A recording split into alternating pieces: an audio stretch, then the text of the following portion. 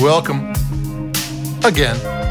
It's Domain Dave from CheapWineFighter.com with another companion podcast for another Trader Joe's wines before we delve back into some retail wine shop wines, maybe some family-owned wineries making great wine. Want to maybe showcase that for a while rather than these store brands, but we'll still go back to the store brands. We always do. And what we have here is the Emma Reichert Gewürztraminer 2020. It's from Germany. It's $6.99. And if you think, oh, I can't drink $6.99 wine in New York State, for some reason they don't allow grocery stores to sell wine. There is one Trader Joe's wine shop next to a Trader Joe's in New York City. And it sells wine, and I don't know how they determine which ones do and which ones don't, but certain Trader Joe's wines are in retail wine shops, and there, this Emma Reichert Gewürztraminer is $11.99. So it's a $12 wine if you went to a shop. It's $7 at Trader Joe's. And I think the level where they go to get premium wine is $11. So it's $1 into premium wine.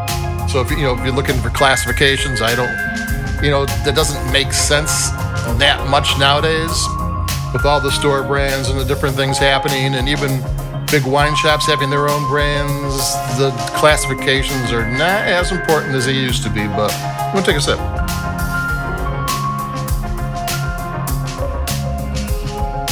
According to the Wine Valley website, Gewürztraminer is a pretty rare wine. They say there's like 20,000 acres worldwide, which isn't a lot. Not a lot at all. I mean, there's wineries that have almost 20,000 acres. And in Germany, there's like 2,000. Less than 1% of all the white wine of Germany is Gewürztraminer. Most of it's over in Alsace, in the border of France and Germany. It's on the French side, well, since the war anyway, and in the central coast of California. So it's a kind of a rare wine, and a lot of German wines are on the sweet side, and this one is medium dry. And I'm not a huge fan of sweet wines. I'm not crazy about, and I don't know a lot about German red wines or white wines. I know Riesling's a little bit, but being the cheap wine finder, I tend to like the Rieslings from the Columbia Valley in Washington State, because that's where the value prices are, even though like the greatest, I've heard people say the greatest wines in the world are the Rieslings from Moselle, the River Valley in Germany. I mean, the Moselle region is equal to Bordeaux and Burgundy and Napa and Rioja, though most Americans wouldn't know it. But there you go. So this is a Gewürztraminer. A lot of people just call it Gewürz, which is like the hardest part to pronounce. The Traminer part's pretty easy, but sometimes you just hear it said as Gewürz. It's got umlauts in it, so how bad can it be? Take another sip.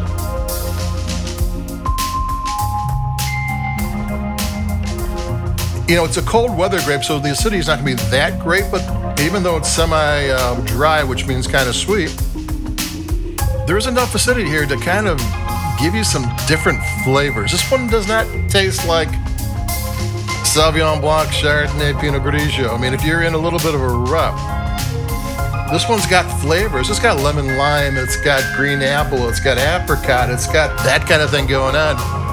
Grapefruit, it's candied spice, little candy drops, those little sugary gel things. It's not overly sweet.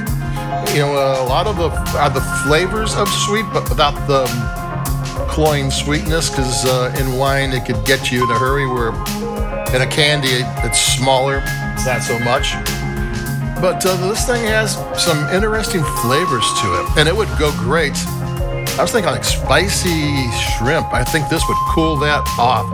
Thai shrimp, maybe a Chinese noodle dish with peppers. Yeah, I mean, those little hot peppers, those lovely little hot peppers. Yeah.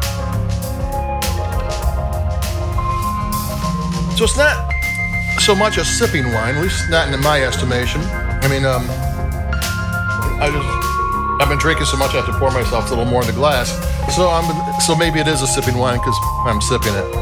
But I think it would make an excellent. I mean, with the right cuisine. I mean, taste a bottle, taste what flavors you get, and then match it up to a recipe. I think it would work really well. $6.99 is a food wine. Yeah, in the world, $6.99 is a food wine. In Italy, Spain, France, all the other countries, that's what they're spending on food wines.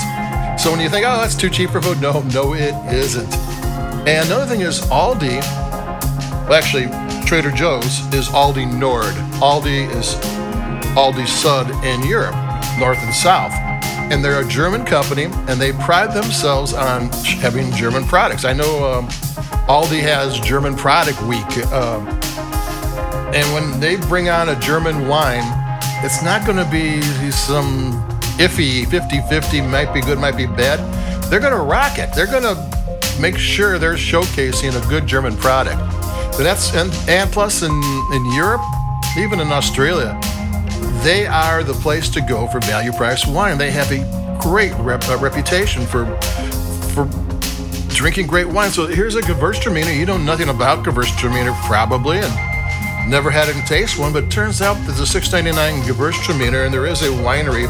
Emma Reichert is I think it's Schaefer Reichert winery. There is a winery.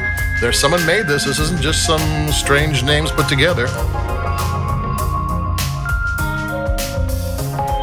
So this is a wine, if you're on a wine journey, you need to try it. I mean, you'll educate your palate. This is flavors you don't normally get. It'll broaden your wine horizons. Now you have this under your belt. You know a little bit more about wine than you did before you drank it. And that's high praise, and I liked it. So that's it for me, Domain Dave. Like us where you like your podcast, if you will.